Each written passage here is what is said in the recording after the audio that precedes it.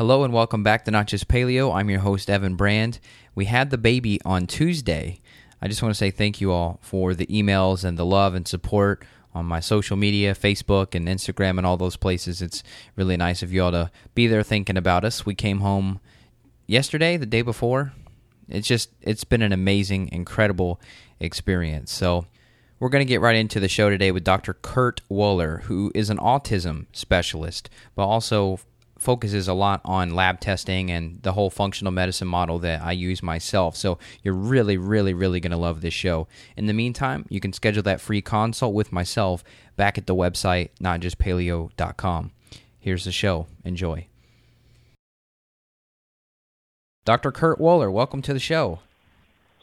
Well, thank you. I appreciate being here. Yes, sir. Well, you and I got in contact with each other through Biohealth, because you are a clinical advisor there and you help to talk with me about some of the labs that come in with all sorts of crazy bacteria, some that the average person has no clue that they even exist. Maybe we should start there. How did you get involved with becoming a clinical advisor? How did you get involved looking at labs and running these on patients for yourself? Started many years ago. Actually started when I was in practice in San Diego, California, back in the mid-'90s. I had gone to a local conference. It was a functional medicine conference on adrenal testing. And at that time, I'd only been in practice for a few years and was listening to a presenter by the name of Dr. Bill Timmons. Dr. Bill Timmons was working for another lab at the time, and he was going through his information, and I was very intrigued. And soon after that, I guess it was through a mailer, they had contacted our practice that Dr. Timmons had started his own lab called Biohealth Laboratory, or Biohealth Diagnostics at the time. And so I started attending the weekend seminars along with my partner, Dr. Trankatella, and we together, along with a number of other docs at that time, started really learning the foundations of functional medicine from Dr. Timmons, who was a real pioneer in the field. And it was really right up my alley as far as what I was interested in. It was holistic medicine, looking at things from an integrative standpoint. And his whole approach, which became my approach, was looking at the gut, looking at the adrenals, looking at hormone, looking at chronic stressors of how these things applied for chronic illness. And so that really began my whole approach or change in my practice to integrative or functional medicine. And I got pretty good at it. And as time went on, Biohealth started looking for doctors to help interpret lab testing for other doctors.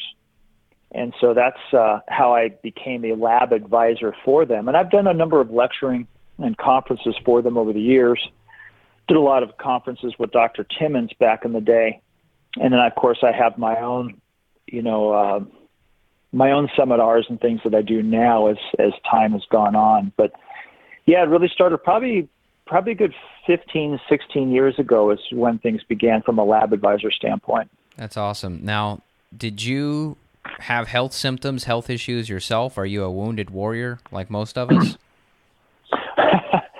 Not too much. What was interesting, though, was back at that time, one of the things Dr. Timmons had mentioned was that, look, if you want to do this kind of work, you really should do testing on yourself.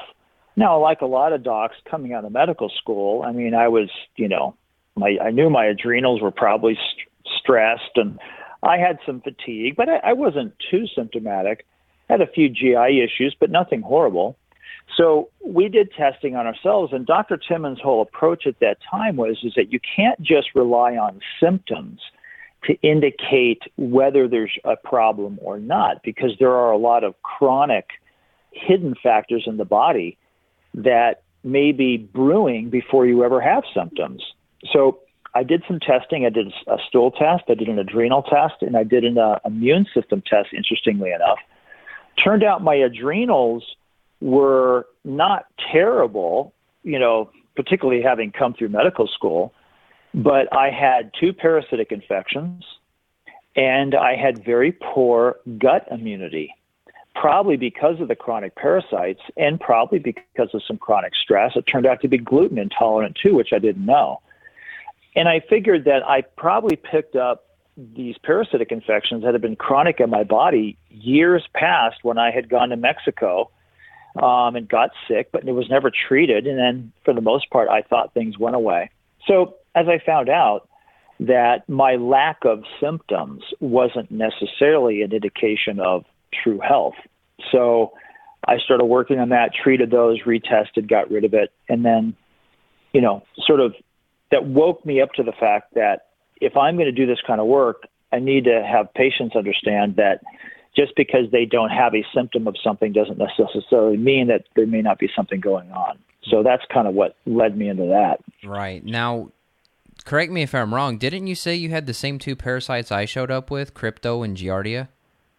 Yep. Wow. Yeah. That's a trip. Okay. Now, did you have symptoms back then or not?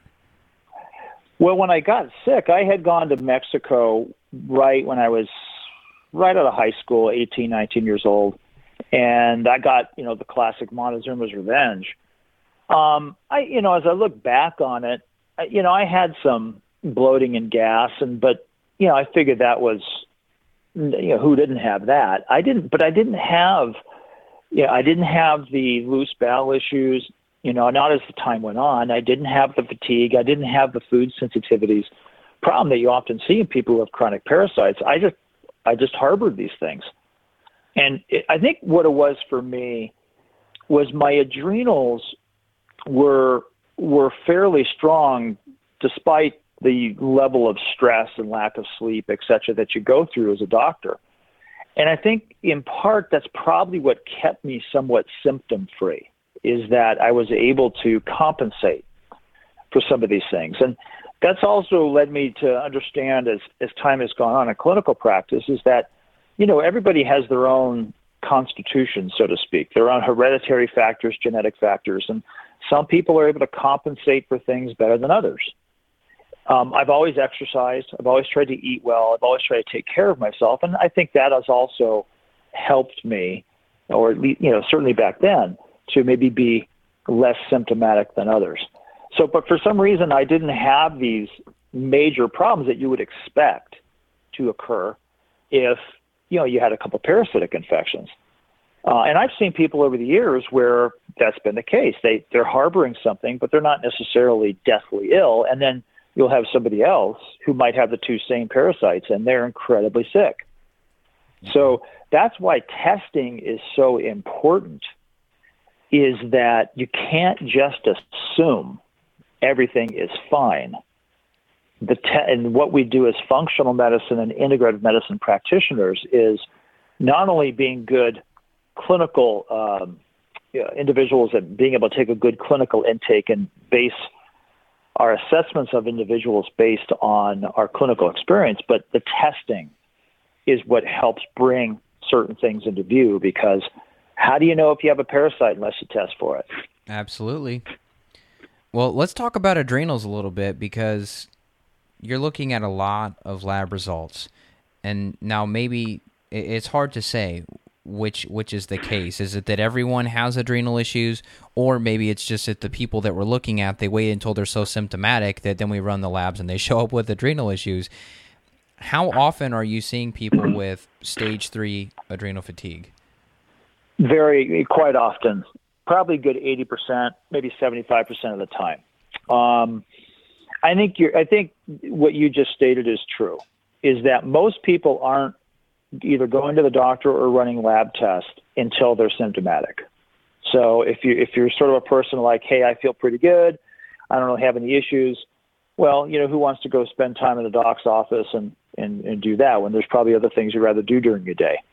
So I think these statistics are skewed because of we're seeing people who are already symptomatic. Right. But as far as the different staging, stage 3 is very high. Now, one thing to understand about the staging for people who are listening is the staging there's a broad spectrum of whatever stage you're in. I mean, you can end up in what's called a stage 3 adrenal pattern, which essentially means all of your cortisol levels are low, your DHE levels are low.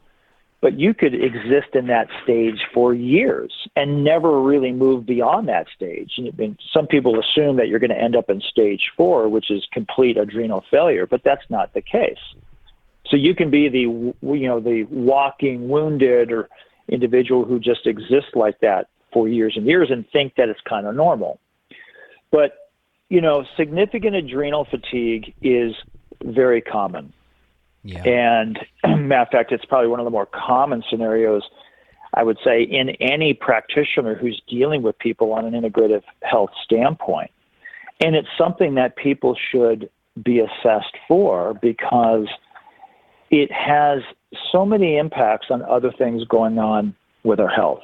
And we can talk about some of those if you want. Yeah. Of how the adrenals, impact so many other things. Let's break that down because I know the brain's affected. I did a talk on cortisol in the brain and looking at the hippocampus, and everyone jokes about losing their memory, and it's not really funny. That's not a good sign. So maybe we could talk about the brain and maybe how cortisol is damaging people's guts and making them more susceptible to picking up gut bugs and things like that.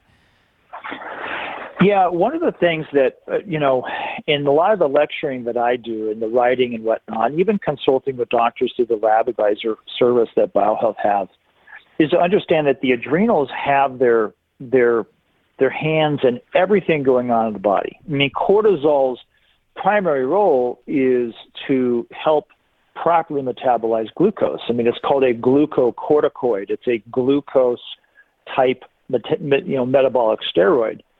But it has a tremendous impact in doing so at the cellular level in all the different organ systems. So as you mentioned in the brain, it's going to have a regulatory effect over brain and nervous system function. It's going to have an influence over the immune system. In fact, when the adrenals are stressed and there is a excess output of cortisol over time, that can start to turn off or turn down the body's production of certain immune chemicals, things called antibodies.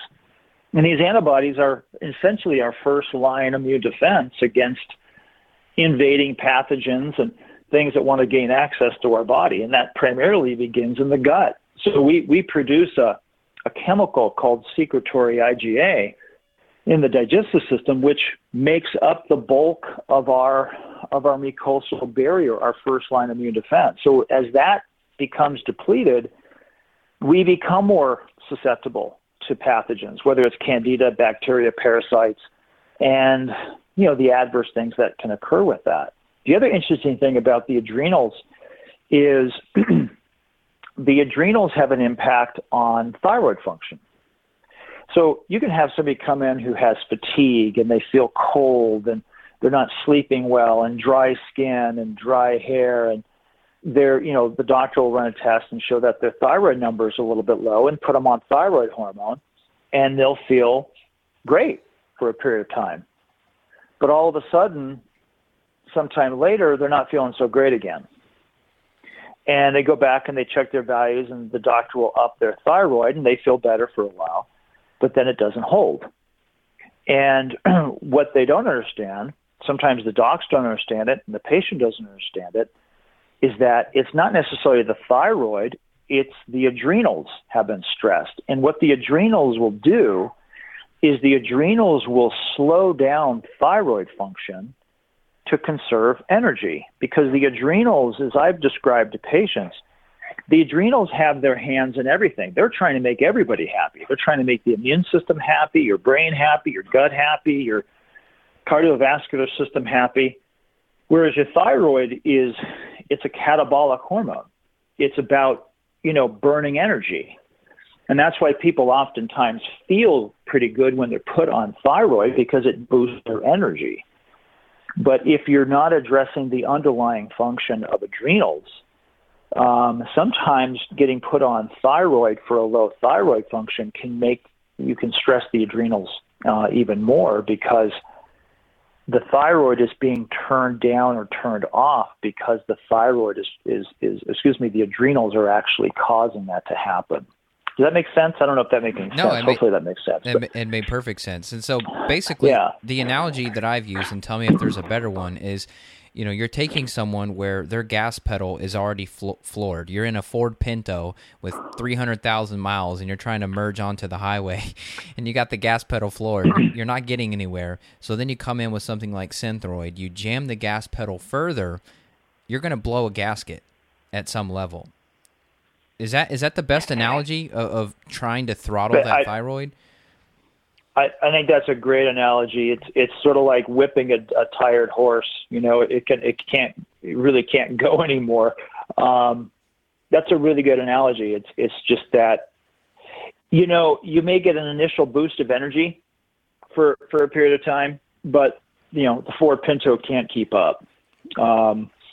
So I like that. That's a great analogy. When in time, how long is this going to take, do you think, for this education to turn around? Because if you go ask anyone on the street, maybe about their weight or their energy issues, they know about the thyroid, but most people don't even know that the adrenal glands exist. And so when you're trying to spread information to someone, you almost have to market that as thyroid information, but in reality, it's adrenal information and education. I'm not sure. I think the problem we have is that the conventional medical system is just not set up to recognize these patterns. They can talk a good game on certain aspects about, health and diet, but when you start reading about adrenal issues, there's a lot of individuals in the conventional medical world that don't recognize adrenal exhaustion or adrenal fatigue. It gets negative press because many docs live in the world of a black and white scenario. You either have true low thyroid function or you don't.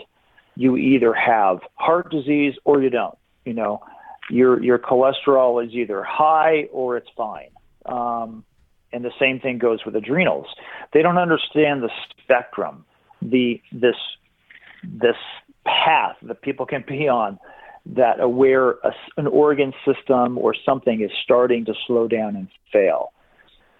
Most endocrinologists live in the world of adrenal insufficiency. And the definition of adrenal insufficiency is defined as Addison's disease. Primary adrenal insufficiency is Addison's.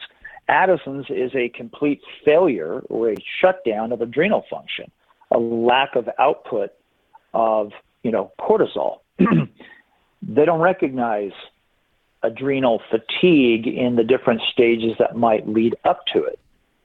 So you're kind of battling, or we're battling this whole system that is entrenched. So I don't know. I don't know if it'll ever change. Yeah. And most people are getting their information, through regular television or media sources too.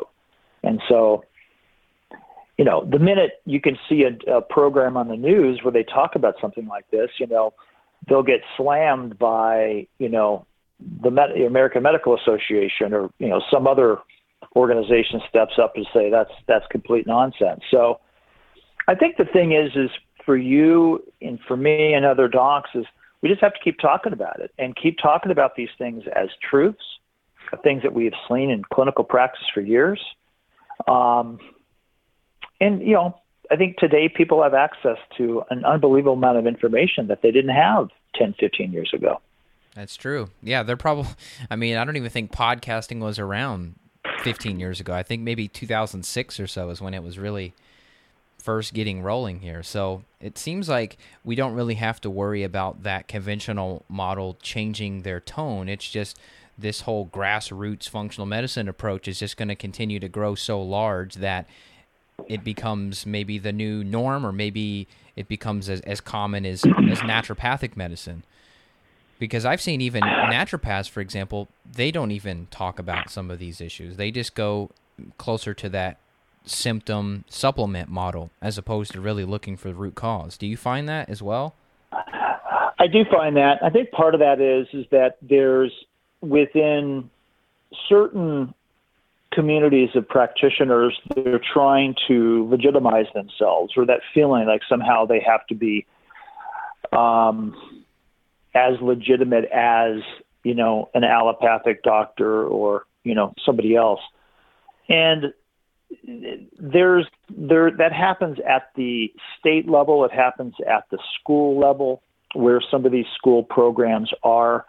They're constantly battling the public perception or the quote-unquote medical's perception of them. And so they're trying to legitimize themselves, as a profession by doing that. And in doing so, unfortunately, I think they lose some of the roots. Right. And that's, I guess you just kind of chalk it up to the fact that that's kind of the nature of it, human nature in some regards, I guess. But, there's individual practitioners that don't care, but from an organizational standpoint, everybody's trying to jockey, they're all jockeying for position. Right. That makes perfect sense. Let's transition. Let's talk about organic acid testing a little bit. This has been so profound and so amazing for me because so many people are showing up with these gut symptoms, and then we'll run, say, a 401H. We'll run a stool test on them, and they show up completely clear. And so let's say maybe 6 months or a year ago, I was sort of like, okay, let's just start with the stool test and see where we're at. And then people were getting a clean result, but they still had symptoms. So then we had to come back and say, okay, now let's wait another few weeks to get this organic acids result. So now what I'm trying to do is run all of these up front just to get the full picture and just stop wasting time, because sometimes there isn't time to waste. Could you talk about organic acids, maybe give people a little introduction to it or how you came across it and integrated into your life? I love organic acids testing. I first was introduced to it. This was in San Diego back in 1998. I was working at a integrative practice, doing some nutritional work. My early days of lab testing, didn't know a whole lot. Went to a conference on autism, heard some practitioners talking about dietary issues, fatty acid problems, immune problems, etc. Heard a lecture by Dr. William Shaw, who was an expert in organic acids testing. Was totally blown away because it was a very complex test, a lot of information. Make a long story short, a couple weeks later, saw some kids in my practice, and I didn't know what to do with these autistic kids. So I did know about this test. So I ran this test, came back, they had some yeast markers that were elevated, got a consult, went through the labs, and started treating for yeast. Well, as time has gone on, I've found out that this organic acids test is incredibly profound. The lab has added many more markers to it, and I've become a real specialist in knowing how to use it. The gist of it is this. The organic acids are these organic compounds that we have in our body, and many of them are natural byproducts of our own metabolism. But when they're elevated, they can indicate a certain problem metabolically. So, for example, you can have certain organic acids that are elevated that might indicate a mitochondria or a cellular metabolism problem that might cause fatigue, for example. Or there might be an elevation of a chemical that could indicate some kind of neurochemical problem in the brain, whether it's serotonin, dopamine, etc. But also there are organic acids that get produced because of the presence of infections. So Candida produces a wide variety of these organic acids that can be measured through the urine that indicate the presence of it being there. And then there are different bacteria that can produce compounds too. One of the things that I realized a long time ago is that stool testing is excellent for picking up on parasitic infections and certain bacterial infections. But it doesn't tell the whole story when it comes to other types of bacteria and sometimes the presence of Candida. It's not uncommon, as you probably have learned, Evan, is that on a stool test, it's actually kind of rare to see yeast show up positive. But it's very common on organic acids testing to be able to detect the presence of the yeast being there through what's being excreted in the urine. And the reason is not that there's a problem with the lab. It's the complexity of the yeast organism itself. It doesn't actively shed in the stool, which is what makes it visibly possible to see. It's hard to look at through a microscope. It doesn't always grow out in a culture dish. But the invasiveness of Candida will allow various organic acid test markers to be positive that you can detect in other ways off that urine test.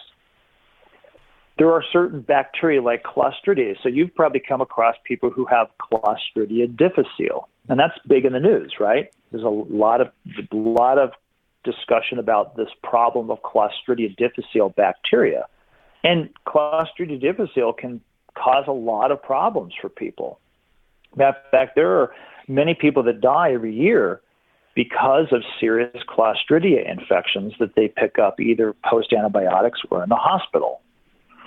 Now, some of the stool testing will allow you to detect certain toxins that Clostridia produce. But what people don't realize is that there are other strains of Clostridia difficile and other species of Clostridia that produce other toxins that can't be analyzed through the stool test. There's two specific ones on the organic acid test that I run. And both of these toxins, one is called HPHPA, and there's another one called 4-creosol. And what these two toxins do is they inhibit a specific enzyme that allows us to convert dopamine into norepinephrine. And why that's important is we need an adequate supply of norepinephrine in the brain to stimulate memory, attention, focusing, and other brain function. And when this enzyme is inhibited, it causes dopamine levels to rise. Now, in many people, we can compensate for it, but in certain people, like autistic individuals, certain people with mental health disorders, the excess dopamine, and other neurological problems too, the excess dopamine becomes neurotoxic. And excess dopamine will actually cause a tremendous amount of oxidative stress in the brain. And in some people who are susceptible to it, it can contribute to a lot of behavioral problems. One of the things we've seen with the autistic kids when dopamine levels are high is they can become aggressive and self-injurious. There have been cases of people who have developed acute schizophrenia because of massive elevations of dopamine secondary to Clostridia. And then there's a whole other level of this you can talk about, these Clostridia toxins generating inflammation that could affect arthritis, that could affect gut function, affect even just low-level depression or mood issues or sleep problems as well.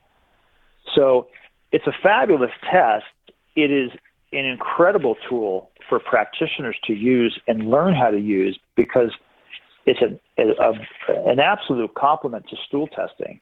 And matter of fact, one of the courses that I teach, the GI Mastery course for practitioners, is learning how to incorporate stool testing along with organic acid testing and really why you need to do both.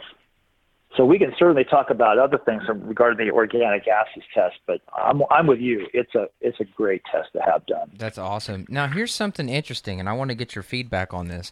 I've been finding a lot of Clostridia markers. However, the 4-creosol measure will still be low.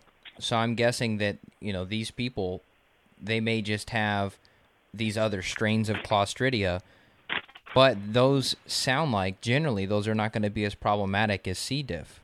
Is that true? There's over 100, or I should say there can be over 100 species of Clostridia that inhabit the GI system. That doesn't mean that every person has 100 of them, but there are 100 known, okay? Most are called what are considered to be commensal, meaning that there can be a normal inhabitant of the GI tract and not cause problems. But then there are certain species or certain members of that Clostridia family that are a real problem. So Clostridia difficile, it turns out, there are different strains of C. diff. The toxins that produce the obvious GI problems are toxin A and toxin B.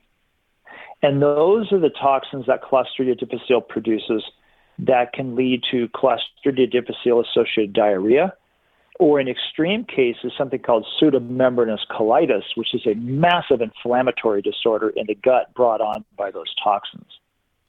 But not every C. diff strain produces those toxins. So you could have a C. diff strain that produces the 4-creosol. There's another toxin that Clostridia difficile can produce called 4-hydroxyphenylacetic acid. And that particular marker, and this was the wonderful, incredible thing about medical research, there was an article that came out in the late 70s looking at that marker as an indicator of small intestinal bacterial overgrowth. So it doesn't define it in 100% of the cases, but it's certainly an indicator that that might be occurring.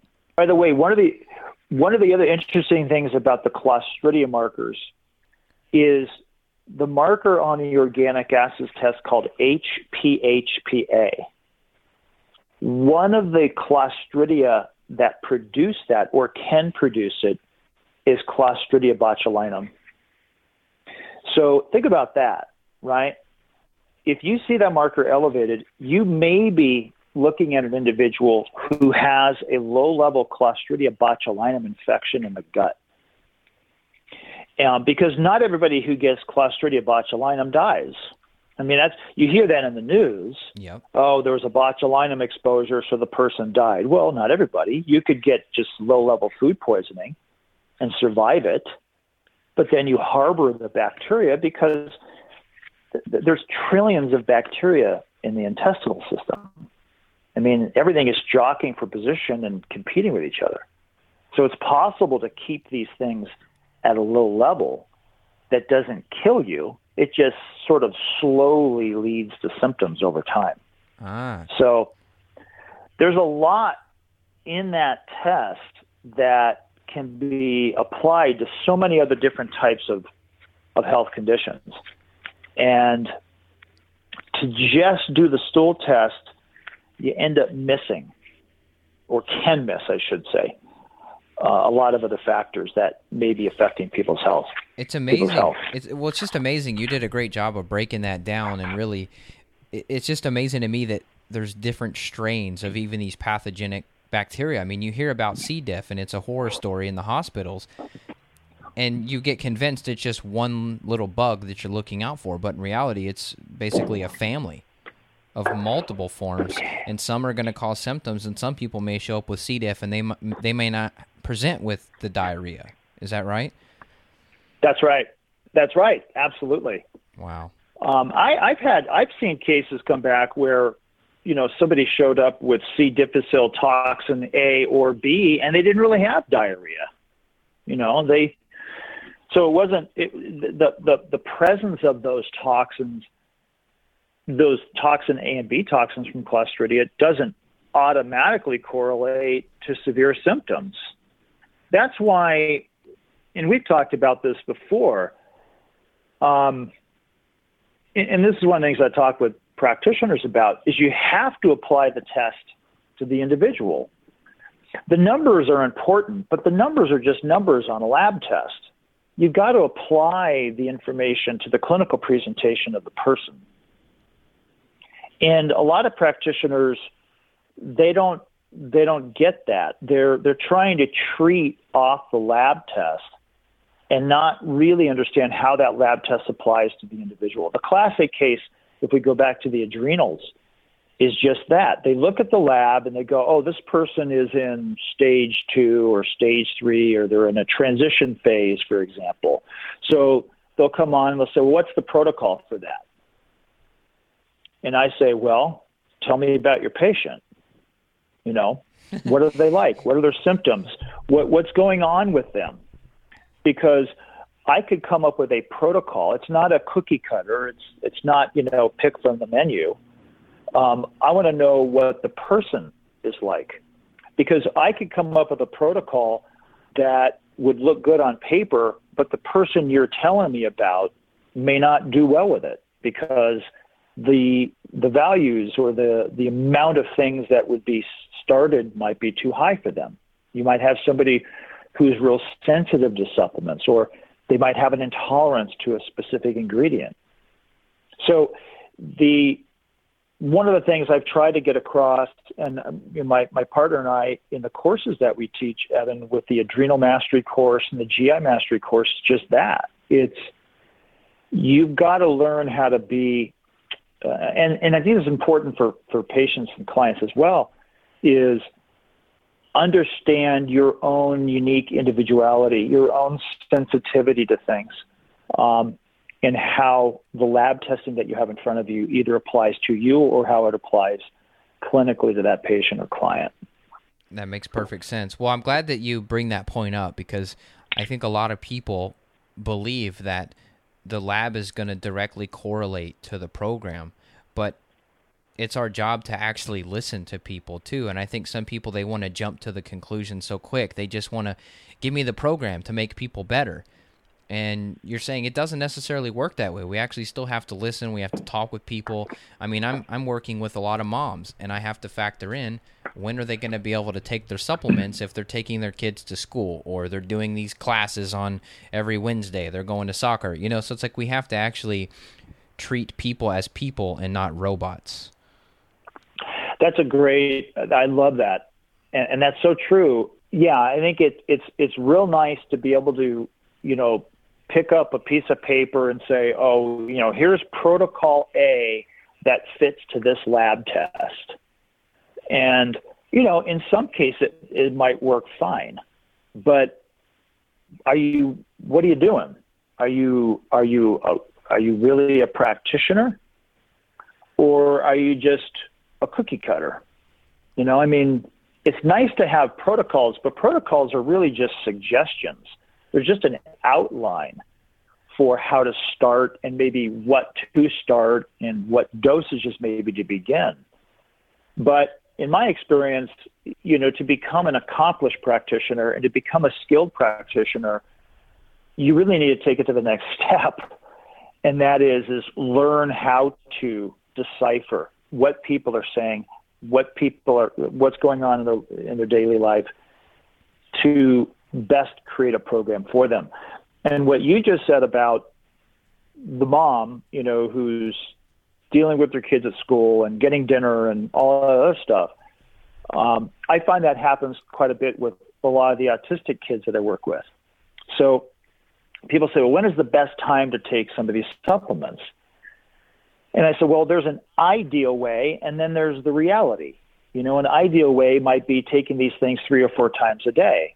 But then there's the reality of life, and that is some of the kids are in school, and some of the kids have after-school activities, or some are in therapy sessions, you can't always do something that's ideal. So you have to just sort of modify and work around that. And that's where it comes into play, talking to somebody. What is their daily routine like, et cetera? Yep. That makes perfect sense.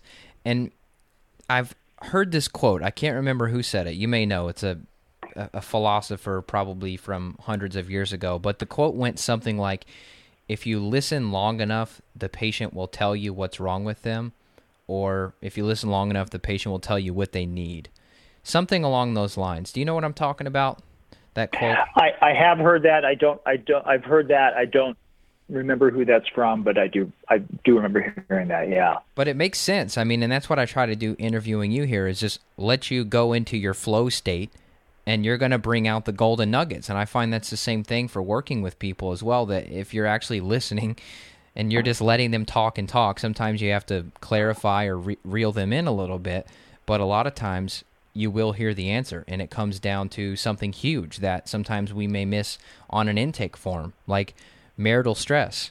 That could be every day. As soon as I pull in the driveway, I feel my heart start beating faster. It's like, oh, okay, we're going to have to spend some time working here then and talking about this. Because if it's just we're looking at everything under this microscope, you're saying basically you can have the best lab testing in the world, but if you're not actually zooming out and seeing, oh, wait, there's a human attached to that, it sounds like the results are just going to be pretty limited. Right. And, one of the things that I've seen, as you mentioned before, sometimes the lab tests don't always correlate with how somebody feels. And I've seen that quite a bit with adrenal testing. a practitioner will do a test, and the person will actually have, there's two scenarios. The person will actually have, on paper, a stage 3 adrenal pattern, but then the person, the patient or client, they have a few little symptoms. They came in, because they want to do some wellness checkup, but they don't feel terrible. But you look at the lab and you think, oh my God, this has got to be a person that can't get out of bed. Yeah. And then on the reverse side is you'll have somebody that is chronically fatigued, headaches, body aches, et cetera, et cetera. You look at their adrenal test and you go, well, this doesn't look that bad. So most of the time, the labs tend to strongly correlate with how somebody feels, but not always. And so that goes into the fact that there are other factors going on. There may be other metabolic factors that are causing somebody's fatigue other than their adrenals. Maybe it's the thyroid. Maybe it's mitochondrial function. Maybe they're anemic. There's other things to consider. And then on the other aspect is somebody who has a stage 3 adrenal pattern on their test, but that might be a person who just is a real positive person. They take an approach to life that is more joyous. I had a dear friend many years ago. Is a friend of my father's, but really, really super guy, the most positive person you could ever want to be. The guy was amazing. Well, he died of pulmonary fibrosis, which is a catastrophic lung disease. But he was, up until a couple of weeks before his death, was still joyous, was still happy, was still positive. And that was just him. So, not everybody's going to be that level, but that kind of goes back to what you were saying about this quote regarding if you let the person, express themselves, or you listen to what's going on between the lines, or allow somebody to talk, they'll often reveal about what they need or what's going on with them. And there's a lot to be said for just talking and listening, but letting people talk and listening to what they have to say. Yeah, absolutely. Let's boil all this down. This has been great. I really enjoyed this. The attitudes is something I wish I could have for everyone. The guy you described, that's my grandpa. I mean, I'm so grateful that I have him with me to be able to use that mindset. I mean, gratitude and just a positive outlook, it's so powerful. And actually, I did see exactly what you mentioned last week is a woman mainly had fatigue issues. The adrenals came back perfectly fine, but then we got the organics, and every single mitochondrial marker was just off the charts. And so it was like the light bulb went off. I was so happy to actually see that, and I thought, man, if I just would have been just picking and choosing, let's just get the adrenal picture, we would have had no answers. Right. That's a great example. That's awesome. That's fantastic. So let's boil this down. I mean, what are some of the action steps here, some of the takeaways? Obviously, someone, if they have not got tested, then they should stop guessing and get some testing run. But in terms of like overall wisdom that you've acquired from all of the years doing this, what does this all boil down to? I mean, is this just, shutting down the computer and going for a walk in the middle of the day? Is this, saying no to email during the weekends? Like, what does all this stuff boil down to really try to backtrack what the modern world is doing to us on these various body systems? Well, yeah. That's a whole other podcast. I know I just opened Pandora's box there. Why don't you have me back? I thought about that a lot, and I wonder how much our modern society is impacting upon our health. I mean, it certainly is. But it's not as though generations in the past haven't dealt with their own stressors and problems. I mean, think about people who lived through the Great Depression, or, our grandparents, who survived, World War II. And you talk about stress. So I think we just have a different type, but I don't know if it's more stressful today than it was years past. There's certainly a lot more conveniences today. I think part of it is people's attitude. One of the problems I think certainly going on today is that people are not getting out, being active, interacting, on a social level, like maybe people in the past. I certainly would say from a societal standpoint, that has certainly changed. The email, the computer, et cetera. And I fall victim to it. I mean, I do a lot of work over the internet and computer. And there's times it's like, I just got to get off this thing. The nature of my practice and my business, I can't be away from it for too long. So it is being able to take and schedule breaks and being cognizant of it. I think that's probably the biggest thing is people just becoming aware of it and making a shift or scheduling. I've always been very big into scheduling and as much as possible. Looking at the day before, what do I have to accomplish, scheduling it out, and then, trying to, whether it's exercise, whether it's getting outside, whether it's a social event, whether it's emails, work. So I think maybe to sum it up, Evan, would be, I think that the open-ended access that we have to social media, to the internet, to the computers is a problem. Years past, people could leave their office, go home, and that was it. So what I do in my household as best as possible is a certain time of the day I turn my computer off. The emails will be there in the morning. Facebook will be there in the morning, but it's time to turn it off and do something else. The handheld devices we all have with our phones now, it's very easy to just constantly tap into things.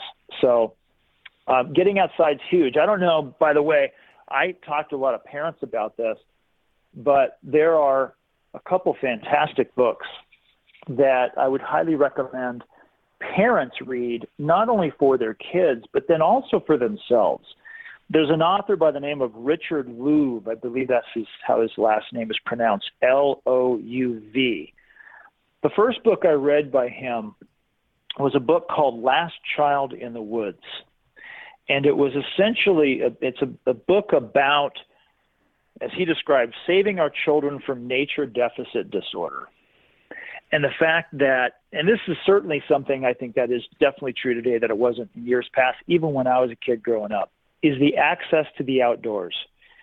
So many things today are regulated and scheduled for our kids. They just don't have access to many of the things that we used to do. I mean, I grew up in San Diego.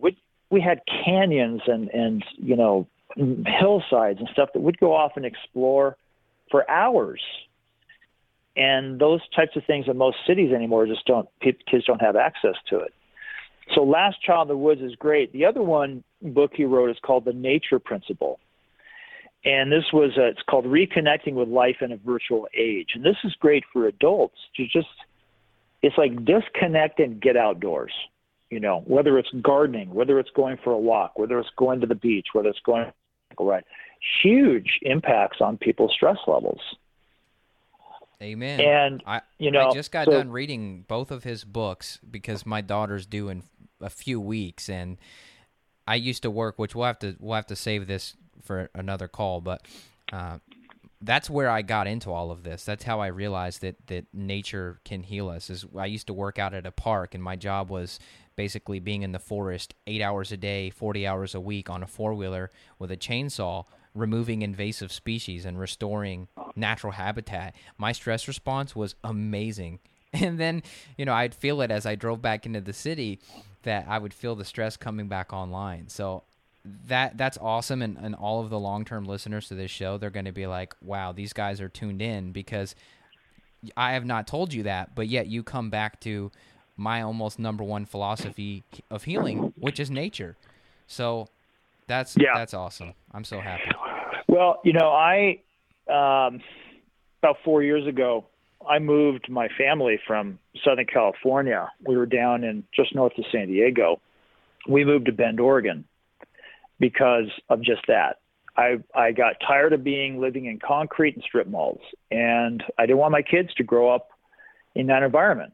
And growing up in San Diego, when I grew up there was a lot of open space. There was a lot of open areas to go explore. Well, still a wonderful city, but it's much different now. So we moved to Bend, Oregon, so we have access to the outdoors, whether it's hiking, rivers and lakes and skiing. It's not that we're in it every day, and I wish I could be, but we have immediate access to it, very, very close. And it's absolutely critical. It's healing, just like you. I saw the need for my kids. I saw the need for myself. So I realize not everybody has that ability to live in some of these areas, but they still can get out. They still have spaces that they can get into that can feed that part of their soul. I think it's tremendous. Absolutely. Well, now everyone's going to move to Bend, so then we're going to have to cut all the trees down to make room for them. Yeah, I probably shouldn't have announced that. I'm just kidding. Well, thank you for your time. I really appreciate it, and thanks for all the work that you're doing. Where can people keep up with you, check out some of the programs, the lectures, all of that stuff? Yeah, a couple of places. I do monthly webinars. These are free webinars through Great Plains Laboratory. So then go to greatplainslaboratory.com, and there's a wide variety of topics we talk about. They can just go into their webinar library. Also, I have a Facebook. We have an academy that we started last year called Integrative Medicine Academy. And we've now we're in the midst of a course right now, but we've run what's called an Autism Mastery course. This is a course for health practitioners and parents too, but the material is designed for health practitioners, and that's actually starting up in a couple weeks. But we've run that twice. And then we had a course called GI Mastery, which was all about the GI issues we talked about. And then we're in the middle of an Adrenal Mastery course right now. So we do have a Facebook page. Then go to Integrative Medicine Academy on Facebook. Just hit like. I post articles. I share articles. I post videos. And then you can also you can find me on Facebook as well, Kurt and Woeller, D.O. That's my personal doctor page. So those are 3 ways to keep up with things that I create. Awesome. Well, Dr. Kurt, thanks so much for your time, and I'll definitely have you back on soon. Sounds good, Evan. Thanks so much. Take care. All right, take care. Bye-bye. I knew this guy was awesome. I'm so glad we had this conversation. I hope you enjoyed it as much as I did. He'll definitely be back on the show. Dr. Kurt's been instrumental in helping me to get up to speed and condensing his 25 years of knowledge into 1 hour.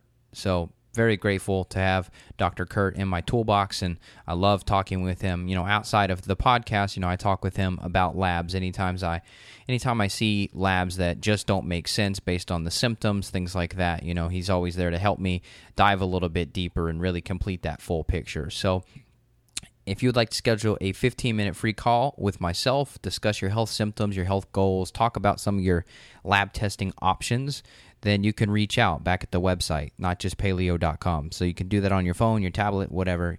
You know how to use the internet by now if you've reached this show, and I appreciate your support and just your listenership. It's great to have you here on the other end of the microphone. So I'm going to go hang out with my baby, but in the meantime, take care of yourselves, and I look forward to talking with you next week. All right, bye-bye.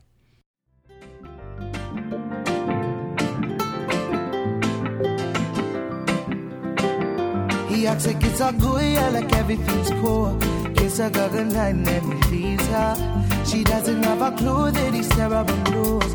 Why I'm in a tie, I got to watch out, girl. Don't wanna see her cry her eyes out, girl. Cause I've been watching, you've been hurting. Let me be the one that